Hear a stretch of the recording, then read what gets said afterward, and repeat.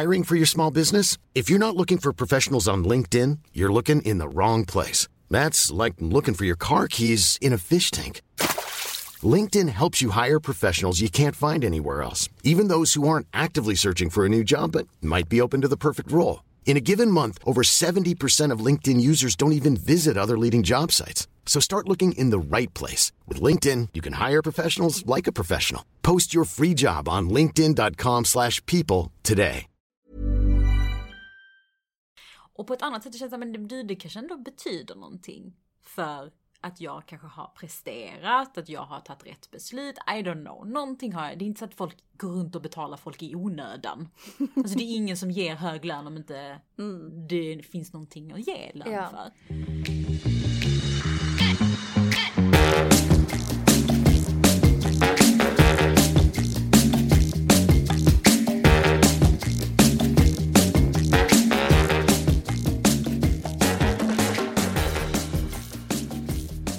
Vet du vad vi gjorde i helgen? Nej. Så sjukt konstiga att göra en lördagkväll, vilket säger rätt mycket om vår ålder. Vad gjorde ni? Jag och Alex då, min man, han berättade för mig att på hans jobb, han jobbar på sånt här coolt startup-bolag i Köpenhamn. Och han berättade att han jobbar som säljare och han berättade att varje gång någon säljare säljer på företaget så har de gjort någon form av inställning så att på allas skärm så kommer det dyka upp typ en video eller ett ljudklipp från en film, från en låt, whatever, för respektive person. Så att han var så här, vilken film ska jag ha varje gång jag signar någon? Jaha! Så sjukt kul grej. Okej, vilken låt valde han då? Ja, eller berätta, ja, så pratar vi lite så här om olika... Han tänkte ju mycket på, det skulle vara någonting med pengar. Så här, money, money, money, money. Money. Eller typ kanske så här, någon Scarface-scen när han typ sitter och bara, it's all about the money. Alltså du vet så här, det fanns lite, vi hade olika takes. Alltså vi spånade rätt så mycket. Okej. Men vet du vilken låt jag hade valt? Om jag hade haft en sån signing-grej på mitt företag. Nej, jag vet faktiskt inte. Bitch better have my money. Så bra. Alltså, och jag gick igång på hela den tanken kring att gud vad kul det måste vara att jobba med någonting som genererar pengar direkt. Alltså att vara så nära businessen. Förlåt, nu skrattar jag. Varför? Vet du vad WAP är? Ja, gumman. Wet ass pussy. Ja. Med Cardi B. Och... Jag har den låten i mitt huvud. Oj. There's some hoes in this house. There's some hoes in this house. Vet du? Förlåt, jag bara tänkte på den när du sa. Jag förstår. För att jag faktiskt, varje gång jag hör den låten, den delen är min favorit. Resten av låten är som inte hoes in the house. There's some hoes in the house. Jag känner direkt att jag tänker på dig och våra tjejkompisar. Jag tänker direkt på oss, du vet så när man kommer in i ett rum. Du vet, så det är det nya gör marketing. Ja, exakt. Fast typ såhär, there's some pros in this house. There's some pros in this house. Ja. Nej men så att det var lite roligt att tänka på just hur kul man hade kunnat ha med att tjäna pengar. Jag gick in i den där lite bonusbubblan. Vad tänker du då? Nej men för att ofta som en marketeer, så när man snackar lön, så har man liksom någon form av löneförhandling. Man har en fast grundlön och så ska man nöja sig med det. Det är inte jättemånga som har bonusar. Som säljare, det fanns sant. Exakt, men många säljare har däremot bonusar. Och det kan jag bli lite avis på, just för att man kan påverka sin inkomst. Alltså du kan maxa som fan en månad och sen så kan du bara leva på grundlönen. Lite som mäklare. Ja, hade du gillat att jobba så? Nej, jag tror faktiskt inte det. Varför? Jag hade bara fått enormt mycket press på mig. Och känner jag mig själv rätt så hade jag bara velat toppa. Och det finns kanske ett tak till slut. Eller så blir man utbränd. Du tänker att du inte kommer kunna kontrollera. Du är så pengakåt. Men att du har gått in i väggen. Det är min asiatiska gen. Kommer någon kalla mig för rasist. Men det går ju inte för att jag är asiat. Det är rätt skönt att kunna snacka skit om. Vad är det för fördom om asiater? Undrar jag då. Som är jätteomålad. Vi kan ta det jag tänker jag vågar inte säga det. Jag tänker det är bättre om du säger det. Nej, man brukar ju säga att asiater är väldigt pengakåta. Speciellt kineser och vietnameser. Alltså jag är så fördomsfull. Men speciellt spara pengar tycker jag att jag har en bild utav att många asiater har i sin kultur. Alltså att sitta på pengar under madrassen. Det ligger liksom i den asiatiska kulturen. Men gud, ja, alltså min pappa sa till mig att ja, fan vad bra nu när ni gifter er. Då gör ni som business. Då beställer ni liksom mat och liksom budgeterar liksom utifrån, ja men budget. Och sedan så räknar ni med att alla ger en viss summa pengar och så går ni plus. Och jag bara, va? What? Vi gör tvärtom. Vi går minus. Ni går minus. Och det, alltså just det här pengakulturen är ju faktiskt väldigt intressant. För att jag känner ju däremot att bland iranier, om man får lov att vara lite så här generalistisk när det gäller pengar. Rasist. Så handlar det, det är inte rasist om jag säger det. Så tänker jag att det handlar många gånger om att man gärna vill visa att man har pengar. Tyvärr, jag äcklas av den delen av vår kultur. Att det är väldigt mycket så här, typ guld på teglasen. Alltså, alltså det vill säga att det är subtila i att man ska visa att man har pengar. Plastar ni också in i fjärrkontrollen? Det gjorde min farmor och det där är universalt. Fastar och hela asiatiska släkten. Allt var i plast. Till och med soffan ibland. Gud ja. Alltså det var ju, men det var också för att ofta så var det ju såna jättepampiga inredningssoffor och sånt. Du vet såna med trä och keramik i mitten och sånt. Det var liksom... Nej men det var speciellt. Vi har kanske lite annan approach till pengar, jag och du. Ja men faktiskt. Är det viktigt för dig, pengar? Ja men klart det är viktigt för jag vill ha min härliga livsstil. Men det är inte så att det går före allt. Ja men lite som ett jobb. Jag blev erbjuden ett jobb för några år sedan. Och det var en mycket bättre lön än vad jag hade då. När var det? Det var typ 2017 någon gång. Och när jag jämförde arbetsuppgifterna tänkte jag, nej men jag har ju mycket roligare jobb just nu. Även om de ger mig 8000, det är ganska mycket, 8000 mer. Så är det inte värt att byta för att göra något som är fett tråkigt. Så att för mig beror det på, nu är jag äldre, jag kanske har tänkt annorlunda idag, jag vet inte. Men nej, det är inte allt. Hur tänker du? Nej, jag tycker inte heller att pengar är allt, men det är väldigt, väldigt stor del utav det. Tycker jag. Många gånger så alltså jag tror att man inser nog inte hur viktigt det är förrän man sitter i en sån här position där man tänker så, ska jag gå ner i pengar, i lön, för att ha ett jobb som jag tycker är kul? Alltså det är alltid lättare att säga så, nej men jag tackar nej till någonting som var mer pengar och så har jag det jag har, än att tänka att okej, jag ska gå ner i lön för att göra någonting kul. Den är jävligt svår. Den är jättesvår, och jag kan ju säga så att jag som ändå har varit i ett antal processer nu på senaste tid för att jag letar ett liksom något heltidsengagemang, så känner jag ju att jag har ju faktiskt tackat nej 2 gånger till ett jobberbjudande på grund av lön. För att det är jättelågt eller lite lägre? Alltså, ett var lite lägre och ett var jättemycket lägre.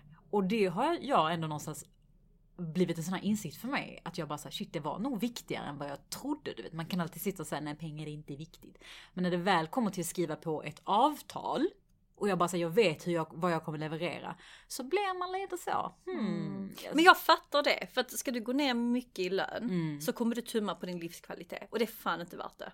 Nej, också självrespekt. Vilket är så himla efterblivet att säga det. Alltså jag hatar mig själv när jag säger det. Varför det? Nej, men för att jag tycker det är hemskt att man ska sätta sitt värde i pengar. För att jag vet att det är otroligt många människor där ute som har jättelåga löner i förhållande till det värde som de bidrar med. Alltså sjuksköterskor, folk som jobbar inom vården, lärare, alla de här människorna. All respekt, de har så mycket nytta i samhället.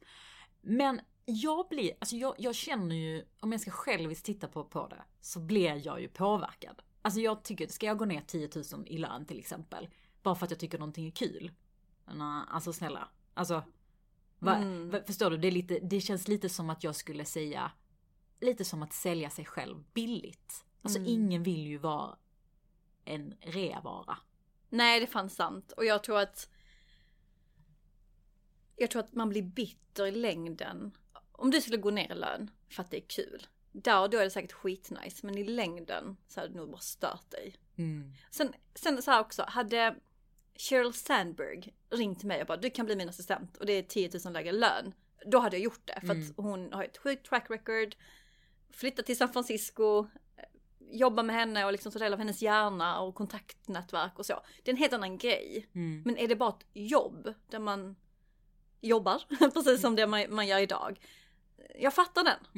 Och det tycker jag är intressant, för att vi har ju gått ut och i våra sociala medier till våra kära lyssnare som by the way är bäst i hela världen. Ja, alltså jag älskar er. Då har vi ju gått ut och bara så här, ger våra bästa lönetips och så vidare. Vi har skitmånga bra tips vi ska ta upp. Vi har ju faktiskt gjort ett avsnitt innan om lön. Ja, vi har ju det, och det var inte så länge sedan. Det var ju några månader sedan. Men det är faktiskt många som har hört av sig och frågat, kan inte ni prata om lön? Jag tror det är nya lyssnare. Såklart. Och det kan man gå tillbaka och lyssna, för vi gav faktiskt 7 bra tips där också. Ja. Men det jag ville säga var att det var faktiskt en tjej som skrev, som ville och nämnde att hon har blivit bemött många gånger när hon har hamnat i nya jobbsituationer och jobbintervjuer. Där folk är så här, men den här branschen är så intressant. Och den här personen, entreprenören, och vi är i tillväxtfas och wow. Så du borde mer eller mindre gå ner i lön för att det är en bransch som många vill vara i. Oh my god. Känner du igen det? Alltså jag får sådana flashbacks. Men jag vill inte avbryta. Har du varit med om det? 100%. Okej, ska du eller jag börja? Ja, men börja du. Okej. Jag känner att du jag har en story. Jag ska inte nämna bolaget. Nej. Men det var när jag jobbade med klockor. Mm. Det är inte så många klockbrands i Sverige. Då fick jag ett samtal från ett väldigt känt klockföretag i Stockholm. Och då skulle de satsa på Iberia, alltså Italien, Portugal, Spanien, Italien. Och sökte en head of influencer marketing, social media typ. Som skulle leda det här teamet på 8 pers. Och en sjukt intressant tjänst om jag ska vara ärlig. Men då innebär de flytt till Stockholm. Och den här head of, vad var han, talent acquisition, bla bla bla. Skitkul titel. Han var så härlig, jag tyckte verkligen om honom. Men då frågade jag, vad ligger lönen på? För att det var mycket snack och jag var så här, jag vill gärna veta innan jag tar en dialog. För att det är ändå liksom en flytt till Stockholm. Och så ska man lägga tid på intervjuer etc. Och då sa han att ja men lönen ligger runt 40. Och jag tänkte jag ska inte säga vad jag har. Men då sa jag till honom alltså jag kommer inte flytta till Stockholm för en lön på 40. Vara chef för 8 pers. Ha hand om så många länder. När min lön är inte så, den ligger inte så långt ifrån det ni erbjuder. Och då körde han där, jo men du får ändå tänka på att detta är ändå ett creditbolag. Vi är i en enorm tillväxtfas. Vi växer så att det knakar.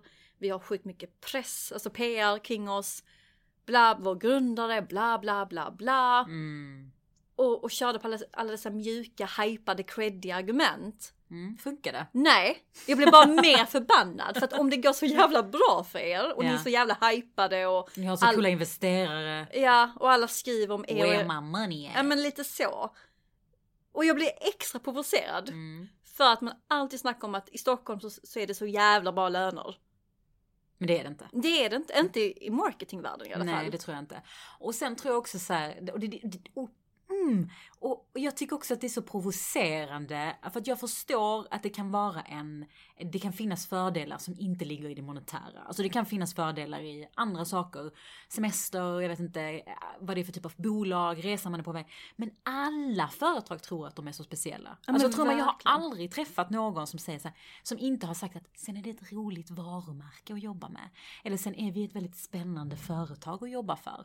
Ja, men det är klart att du tycker det. Men liksom det är väl ändå jag som ska betygsätta det. Alltså, det är ingen valuta för mig i alla fall. För mig är det en förutsättning över att jag överhuvudtaget ska kunna ta det här jobbet. Ja, men fan vill gå till ett icke-roligt företag, ett icke-grymt team. Exakt. Alltså, det är som att köpa en lägenhet. Bara, vi har ju en dörr och vatten. Man bara wow, och får man kaffe här? Wow, har ni havremjölk i kylen? Ja, men lite så. Nej, men, och jag blev så provocerad. Och det var inte hans fel, för han var så härlig. Men han hade ju fått den här briefen eller pitchen från sin chef. Såklart. Som säkert fått det från sin chef och jada. Jag gillar inte det. Nej, men jag tror, ärligt talat, utan att veta, att det finns många bolag där ute som i alla fall pressar ner lönerna 4-8% för att de är coola, hypade, aktuella. Och desto mer konsumentvarumärke du är, desto mer kan du trycka ner dina löner. Precis. Och kanske så här, företag som jobbar med rör eller ventilation utan att veta kanske också måste pröjsa mer för sina anställda än andra. Och det här bolaget var ju precis som bolag som du beskrev. Ja, Så att jag tror inte det är något konstigt. Så du är ute som skrev om det här. Nej, det är nog jättevanligt. Men hur ska man bemöta det här då? Vad ska man säga till en sån person? Jag tror så här, det beror på vad du är i livet. Hade jag varit nyexad så hade jag hoppat på det här jobbet. Jag hade suttit på tåget med ett bagage och bara varit så där för dit, jag måste till Stockholm. Jag hade gjort det, för att man vill ändå ha liksom en fot in. Nu när man har jobbat en del år, kommit en väg i karriären, så har man ju också en helt annan integritet. Man vet mycket bättre, man har inte samma behov av att ha det här bolaget eller bolagen på sitt CV. På samma sätt som när man var en nobody. Nyexad liksom. Fast man är ingen nobody bara för att man är nyexad. Nej, det fanns det. Jag menar inte så, men jag fattar vad en du menar. nobody, att man har inget nätverk, man har inte bevisat sig, man har inget track record.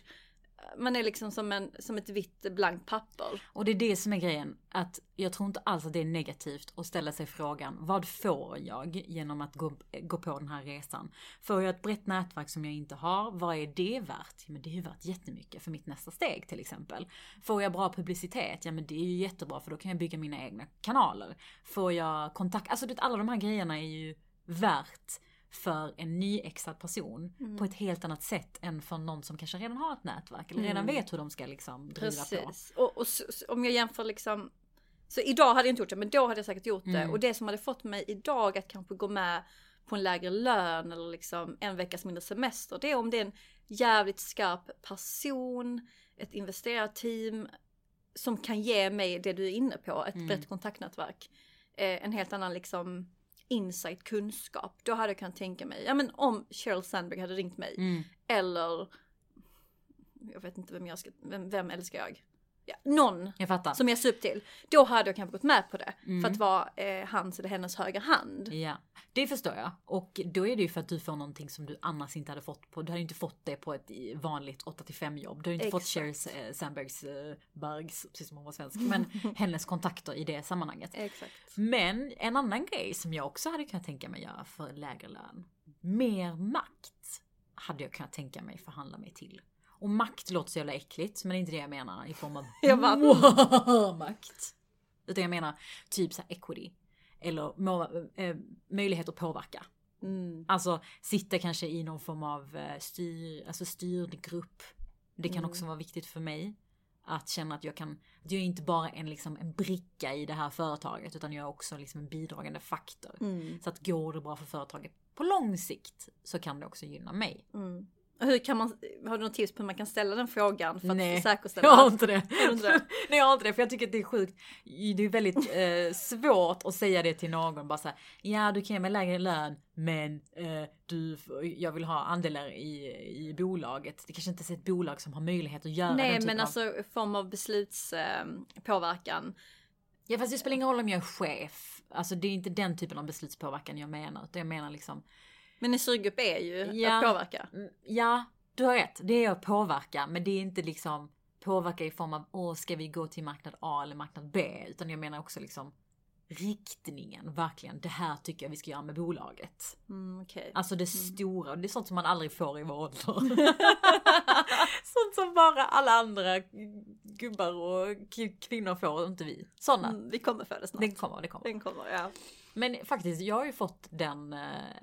x antal gånger att rekryterare, även bolag, har varit så här: du ligger väldigt högt i lön för din ålder. Så störig kommentar. Alltså, hur bemöter du det? Jag hade bara flippat.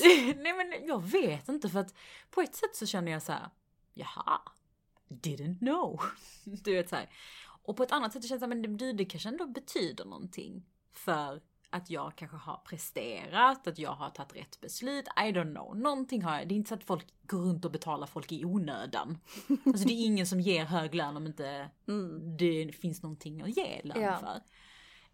Så att jag har ju någon gång bara sagt, jo men det kanske betyder att jag är duktig typ. Och så får man oftast en sån kommentar, ja eller så är du bra på förhand. Men vad fan spelar det för roll? Alltså att man ska ställa en sån fråga eller kommentar. Jag blir så jävla provocerad. Vad tror du det kommer ifrån då? Men jag tror det är en jävla jante igen. Kan vi snacka om jante? Nej, jag tror så att vi lever i en annan tid. Jämför man liksom, om Apollon hade varit 70-talist, så hade hon haft helt andra förutsättningar, legat på en helt annan lön. Alltså om man jämför Apollon, alltså fattar du vad jag menar? Om jag hade varit född på 70-talet. Och varit 29 år gammal. Exakt. Men saker förändras ju. Ja. Och det är klart att lönerna förändras, de blir högre och högre etc. Och jag tror att det finns någonstans en känsla av att men när jag var kines så hade ju inte jag det, varför ska hon ha det? Också märkligt att man sätter en lön förhållande till ens ålder. Jag tycker det är helt sjukt. Inte det typ diskriminering? Alltså det känns som att det är någon form av så här. Det är inte så att du går in på en lön. Bara, hur gammal är du? Jaha okej, du är 29. Ja men då får du den här lönen. Alltså så var det när jag jobbade på Graffiti Café. Timlön. Ja, då var den i restaurangbranschen. Då var den baserad på ålder. Ja. Men kom in här sitter man med liksom viktiga marknadsbeslut. Eller om man jobbar som säljare eller liksom ingenjör, arkitekt, whatever. Alltså det går inte att jämföra med att stå och baka potatis. Jag blir jävligt lack. Men vi har fått lite input här från... Alltså, vi har fått så mycket bra input. För och det är också det som är syftet med det här avsnittet. Att vi kände att absolut, vi kan snacka om lön. Men vi vill gärna bjuda med er. För ni sitter på så jävla härlig input. Och det var faktiskt någon som frågade. Hur reagerar man när man väl får sitt lönebesked? Jag älskar den frågan. Kan inte du berätta?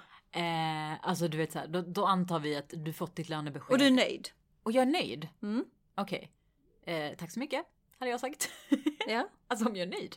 Jag är inte en person som trycker på om jag bara för att se hur långt jag kan komma. Jag önskar jag var sån. Jag med. Men jag är inte sån. Utan är jag nöjd och jag får ett liksom anbud eller vad det heter. Förslag. Så hade jag nog varit så här, tack. Ja men bra, vi är överens. Så. Ja men det är bra. Eller hade du gjort annorlunda? Ja. Hade du? Wow, berätta. Men det är för att jag fått bra tips nu från våra lyssnare. Okay. Jag hade varit tyst. Alltså du menar om du får det IRL? Ja! Okej. Typ så här, jag planerar vidare dividerat och nu blir det 5%. Ja. Där hade jag varit tyst och kollat på min chef. Du hade aldrig klart det. Alltså tystnad är inte en grej. Du hade börjat fnittra. Nej men jag ska faktiskt öva på det. Nej men gör inte mitt misstag. För jag gjorde ju den på mitt första jobb, mina 2 första löneförhandlingar. Då var jag så här, oh my god, tack, yes. Så bra, alltså jag visar tacksamhet även om jag inte var nöjd. Fast du kanske var nöjd, du var inte det. I efterhand kom du på att du inte var nöjd. Alltså i efterhand nu när jag vet vad folk hade i lön. Så. Vet du vad? Nu kommer jag på det bästa. Vet du vad du borde gjort i den där situationen? Nej. I den situationen så borde du vara så här, tack, jag har hört vad du säger, jag ska tänka. Och det är det jag lärde mig. För att när jag fick mitt jobb som jag är idag. Så fick jag ett erbjudande. Ja. Och vi var liksom face to face på ett möte. Och även om jag var så glad så var jag så här, nej men nu ska jag faktiskt kolla igenom detta i lugn och ro. Och sen ska jag vara på plats, jag ska ta hem det. Kolla på när jag kommer hem. Så då sa jag till min chef att, precis det du sa, att tack. I'm Sandra, and I'm just the professional your small business was looking for. But you didn't hire me because you didn't use LinkedIn Jobs. LinkedIn has professionals you can't find anywhere else, including those who aren't actively looking for a new job, but might be open to the perfect role, like me. In a given month, over 70% of LinkedIn users don't visit other leading job sites. So if you're not looking on LinkedIn, you'll miss out on great candidates like Sandra. Start hiring professionals like a professional. Post your free job on linkedin.com/people today. Even when we're on a budget, we still deserve nice things. Quince is a place to scoop up stunning high-end goods for 50 to 80% less than similar brands. They have buttery soft cashmere sweaters starting at $50, luxurious Italian leather bags, and so much more. Plus, Quince only works with factories that use safe, ethical, and responsible manufacturing. Get the high-end goods you'll love without the high price tag with Quince. Go to quince.com/style for free shipping and 365-day returns. Så mycket, jag återkom på måndag. För att lära mig själv att bara landa i så. Jag behöver inte bara tacka ja till allt och bara yes, tack så mycket. Men också visa att man har integritet. Eller i alla fall öva på det. Så jag tror det är ett jättebra tips att faktiskt fundera lite. Eller säga okej, jag ska fundera. Eller vänta någon sekund. Du behöver inte vara så jävla tacksam. Jag tycker det är ett jättebra tips faktiskt. Och det är fler, vi gick ut och som sagt och sa liksom, ge oss era bästa tips kring löneförhandling. Och då är det många som pratar om den här, gå in med en egen agenda. Eller typ så att man ska ha någon form av presentation, var det några som faktiskt skrev. Oj, vad intressant. Att man ska komma förberedd och ha liksom någonting att visa på vad man har gjort. På en PowerPoint? Ja, men det var någon som faktiskt skrev en presentation, vad det nu är, om det är PowerPoint eller någonting annat. Eller en agenda. Eller dokument. Excel fick jag. Ja, men det är så här, det beror på vad du är för typ av person. Ja. Så här. Men just att du har någonting att visa som du faktiskt, alltså att du tar fram en dator och bara, kolla nu har jag tagit fram det här. Vad tycker du om det? Jag gillar den. För att en chef, annars är det enkelt att fastna i det här generella. Ja, men jag jobbar ju med marketing och jag jobbar ju med annonsering och det vet du ju. Utan då kan man också visa chefen att så här ser en dag ut, så här har året sett ut. Du har gjort detta, vilket gav detta och detta. Och gärna ta upp liksom highlights, någonting som var oväntat. Är det så att du bara gjort ditt jobb och det är inte märkvärdigt, alltså du är inte lönt att ta upp det. Men du ska också visa att du har bidragit med någonting. Och det kan vara svårt för många att komma på vad de ska skriva i den här. Jag har ett jättebra tips på det. Hur? Jag fick det från min mentor. Varje gång jag fått bara mail från någon partner, någon kollega eller något bra resultat, då ska jag ta en printscreen och lägga det liksom i en mapp. Jag har en sån mapp faktiskt. Vad har du döpt den till? Things. Eller others. Så något övrigt. Ja, okay. Ja, men vad bra. Det är bra så att aktivt under hela året ha en liten löneförhandlingsnisse på den ena axeln som håller koll på det här skulle kunna vara en sån grej som jag kan ha leverage på. För tänk dig, om man är en chef och har kanske 10 pers, det är klart du ska ha koll på dina medarbetare, men alltså, chefen har också ett liv. Man får hjälpa chefen. Sen hoppas jag att man har en chef som faktiskt ändå har koll på var man ligger liksom i prestationskartan. Ja, det. Jag älskar det, men jag hade aldrig gjort det själv för att jag är så jävla feg. Var kommer det ifrån? Är det en kille som gav det tipset? Nej, det är det inte. Vad glad jag blir. Det trodde jag först. Men vad är det som gör dig, är det för att du tycker det är skämmigt? Jag tycker det är skämmigt. Och vi har snackat om det så mycket i privata sammanhang. Ja. Hur skämmigt det är om att be om en lön. Alltså det är så skämmigt. Snälla, det finns ingenting värre. Det finns ingenting värre. Det finns ingenting som ger mig så mycket ångest. Som att någon säger så här, ge mig en summa och så ska jag ge en summa. Alltså, jag blir svettig av att tänka på det. Jag blir svettig just nu. Nej, men det är så obehagligt att säga en summa. Alltså oavsett om du jobbar som konsult eller du jobbar som som en vanlig anställd och du ska berätta för någon hur mycket vad du ligger på. Alltså det är någonting obehagligt med att vara den personen som säger summan först. Alltså man vill alltid vara så, men vad har du i budget? Exakt, berättar du för mig? Säg du till mig. Ja, alltså den är så, alltså jag hoppas inte, jag vill inte bli chef. Och nej, för fan vad jobbigt att sitta i en sån situation också. När folk bara förväntar sig och man bara, jag har en liten påse. Ja. Men har du något mer? Annars vill jag... Nej, men det är ju någon som också skriver så här att man också många gånger glömmer förhandla om annat som pengar. Annat än pengar. Det pratade vi om förra avsnittet. Ja, men förmåner, även titlar som kan vara relevant för vissa människor. Att få ett visst ansvarsområde som kanske kan spetsa. Vad tycker du om det? För det fick jag tips från min mentor. Att jag kan förhandla på titel. Jag tycker det är smart. Av den anledningen att din titel är en språngbräda till ditt nästa steg. Och jag vet att vi alltid snackar om att titlar betyder ingenting. Blablabla. Det gör det inte. Men när du söker ett jobb, när du blir scoutad på LinkedIn, när folk pratar om dig, så pratar man om din titel. Alltså vi lever fortfarande i den världen. Sen kan man lägga det alltså du kan ju jobba som en assistent och fortfarande ha lika mycket ansvar som en ansvarig idag. För det beror verkligen på vad det är för typ av bolag. Folk kommer kunna se igenom det också. Men jag tror att det är smart att tänka på sin titel.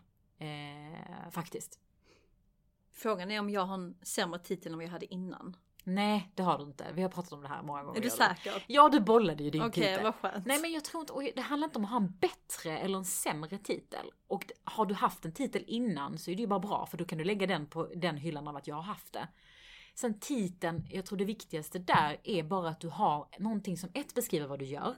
Alltså det ska vara nära det du gör. Du kan ju inte säga att du jobbar med marknadsföring och så gör du egentligen, postar du egentligen massa grejer. Alltså du måste nära det du gör. Men också, finns det någon specialkompetens i den? Alltså har du till exempel activation i din titel, så säger det mycket om var du har lagt fokuset i ditt arbete. Du har varit i aktiviteter. Alltså det är skitbra. Det ger riktning till folk.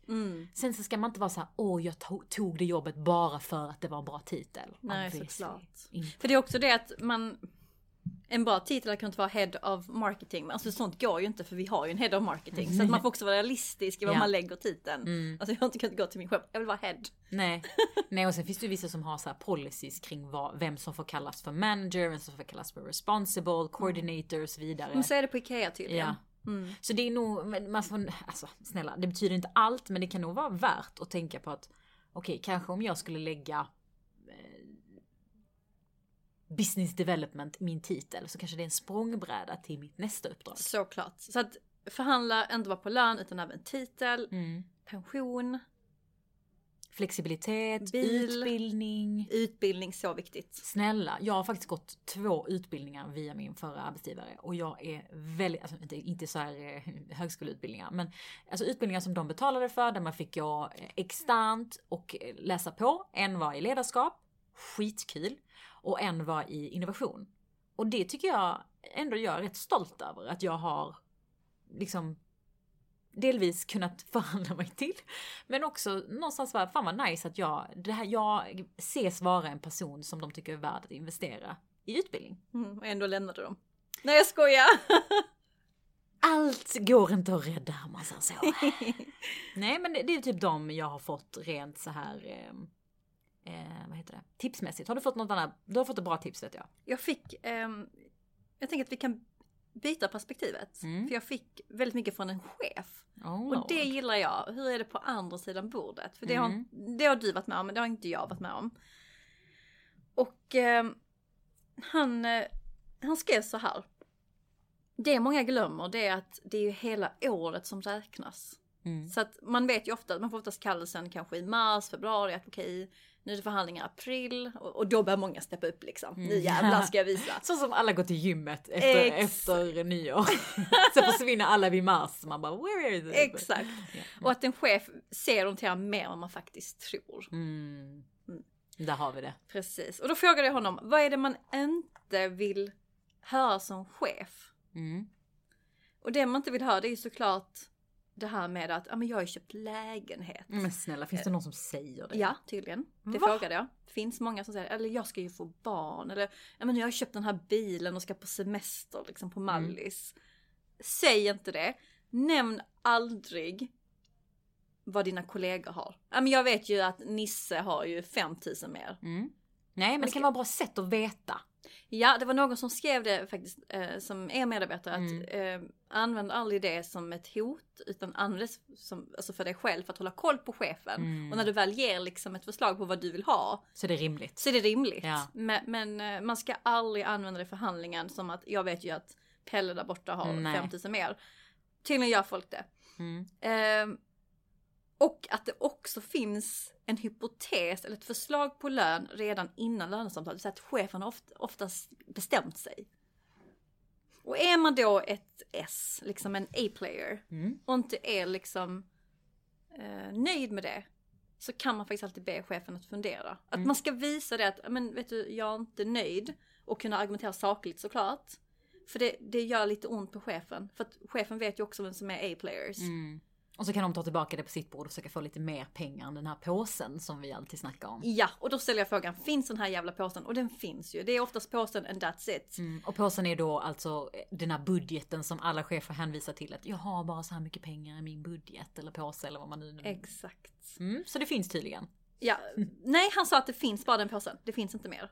Ja, det finns en påse. Ja, det finns en påse. Alltså, jag missförstod. Men att är man inte nöjd så ska man kunna säga det. Speciellt när man är en A-player, vilket jag tror att många är som lyssnar på vår podd. De är liksom duktiga. Att våga visa att du är besviken, men var saklig och inte in på känsloargumentationen. Vet du vad jag tror? Jag tror att man gynnas. Nu ska jag säga något lite kontroversiellt. Är du redo? Är du redo? Jag är redo. Jag tror att man faktiskt gynnas av att ha en manlig chef istället för en kvinnlig. Ibland. Inte ibland. Jag ska säga det utan att säga ibland. Vet du varför? För jag tror att många män, inte alla, många män är mer redo och benägna att ta fighten, gå på, vara lite jobbig för att ge A-players pengar än vad jag tänker mig vissa kvinnliga chefer som kanske är lite mer försiktiga. Förstår du vad jag menar? Jag tror att det kan ligga någonting i att om jag som chef, som kvinnlig chef får veta att det finns bara den här budgeten. Det finns bara de här pengarna. Då är det liksom, jag kör på, jag är en arbetsbyrå. Det är klart att det finns bara den här budgeten och jag ska inte vara jobbig och hålla på. Medan det kanske ändå ligger mer i naturen för många män att våga säga, vet du vad, jag har en A-player här, vi måste göra någonting. Förstår du vad jag menar?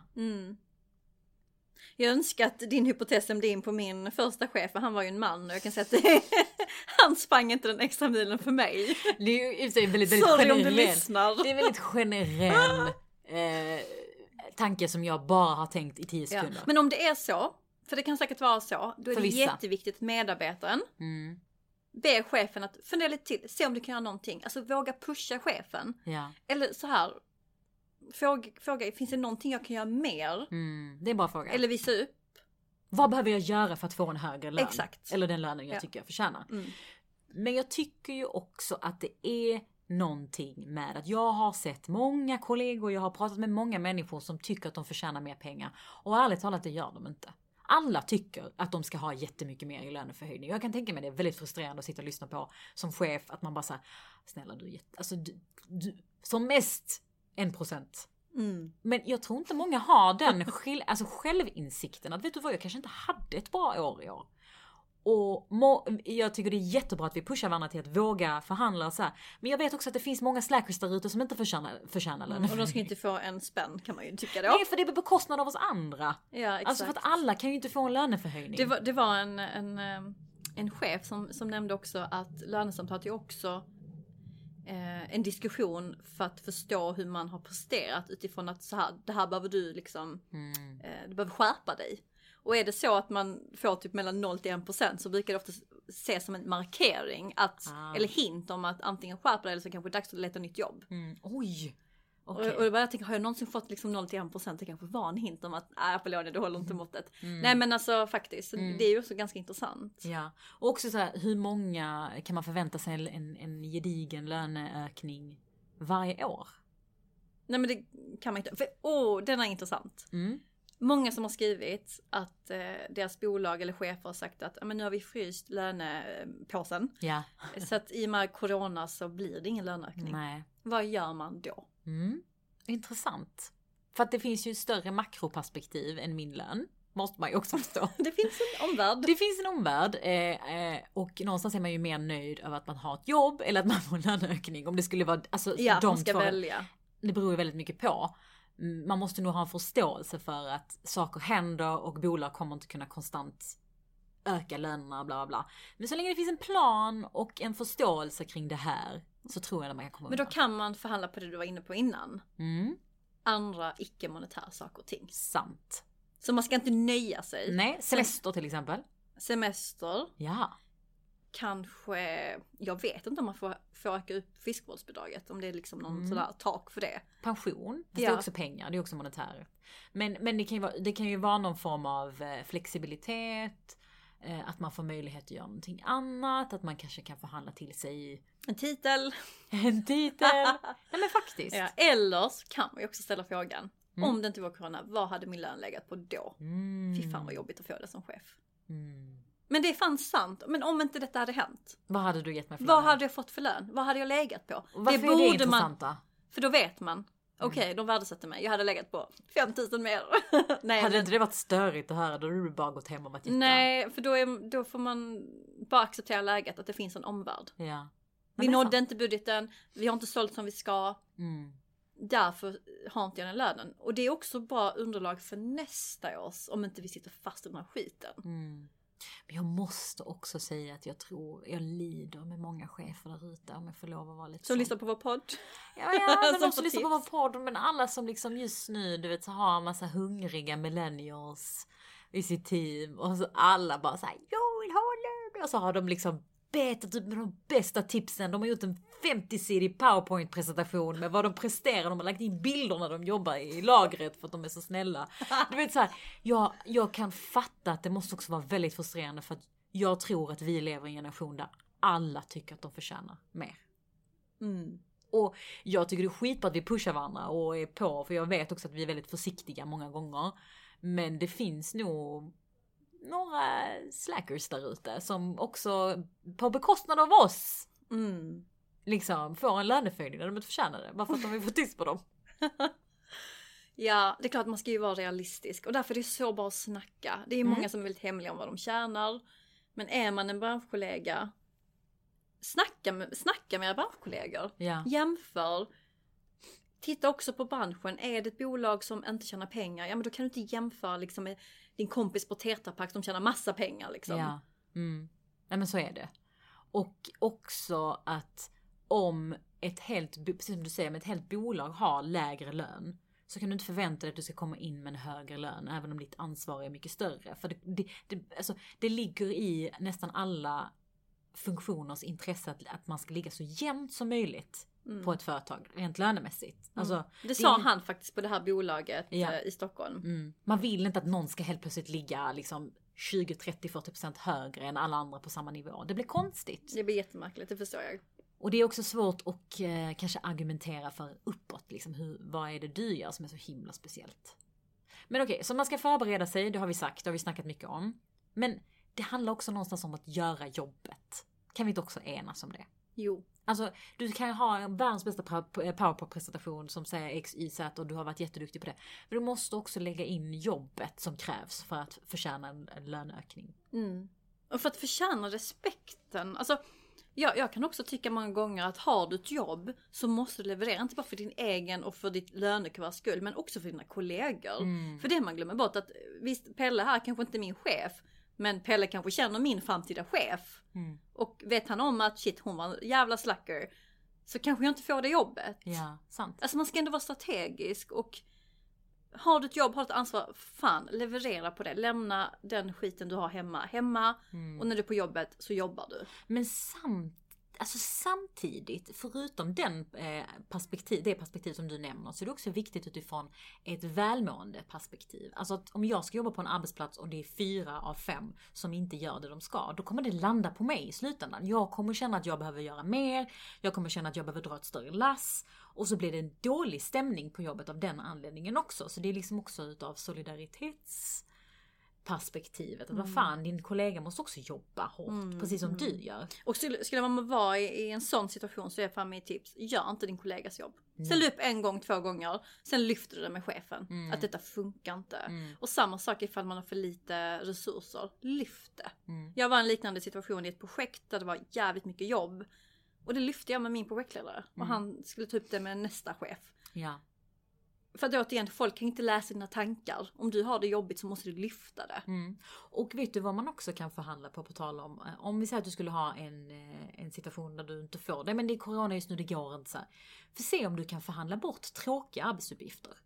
Alltså saker som du gör administrativt som du inte gillar.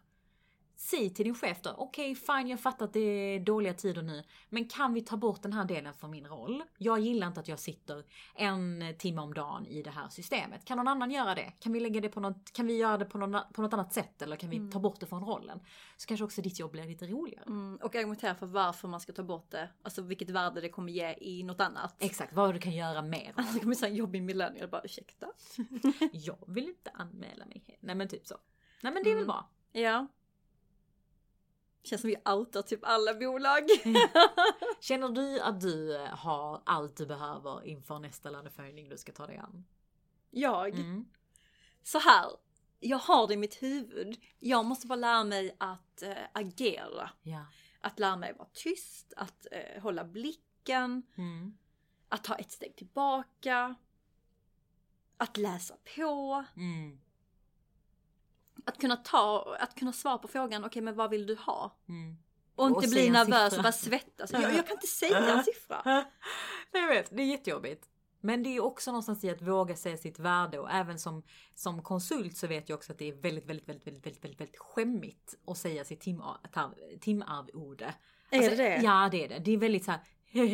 Just för att du vet absolut inte vad speciellt jag som är ny liksom, jag vet inte vad värdet ligger i det här. Jag vet ju vad jag vill ha, jag vet vad jag tycker, men jag vet ju inte vad du är i ett projekt liksom. Har du pratat med andra konsulter för att få ett hum om... Ja, men det har jag, och det är nog ett väldigt bra sätt såklart att liksom få ett perspektiv kring okej, vad tjänar vi generellt, men det blir också väldigt Jag tror du måste säga, alltså ditt pris blir väldigt tydligt på ett annat sätt än en lön när du har timarvode. Såklart. Alltså det blir mycket mer så här, alltså en timme, det är en timme. Vad kostar en timme av din tid? Det blir väldigt så svart på vitt liksom. Fast det är inte heller timmen man betalar för. Om du tar in en liksom, seniorkonsult som dig. Det är ju liksom för erfarenheten. Tankarna. Ja men precis. Nej men så är det ju. Och det tror jag inte alla förstår. Nej, och då ska man inte ha den kunden. Alltså betalar de inte, fuck you. Ja men faktiskt. Nej, men, och så är det ju med många, man kommer ju inte överens alltid liksom. Men jag tror att det är väldigt, väldigt på tal om att få ångestdusch varje gång du ska säga ditt pris. Jag tror att det ligger någonting ännu värre i att göra det som konsult. Nej, så jobbigt. Vi får bara bli bättre på att agera. Ja. Öva, säg en siffra, säg en siffra. 100 000. Nej, men tack till alla som har fidat in. Ni får jättegärna skriva till oss om det är andra ämnen ni vill att vi lyfter, om det är en fråga. Liksom Afrodite var inne på, har ni ett problem eller situation, bolla den med oss. Allt anonymt ifall ni vill det. Och sen måste ni också följa oss på Instagram. Såklart, för där kan ni också följa lite vad vi håller på med, vad vi gör. Men också det enklaste sättet att ge oss feedback. Eller hur? Om det är saker som dyker upp i er vardag som ni bara, det här måste jag bolla med mina tjejer. Då kan ni bara skicka det till oss. Så bra.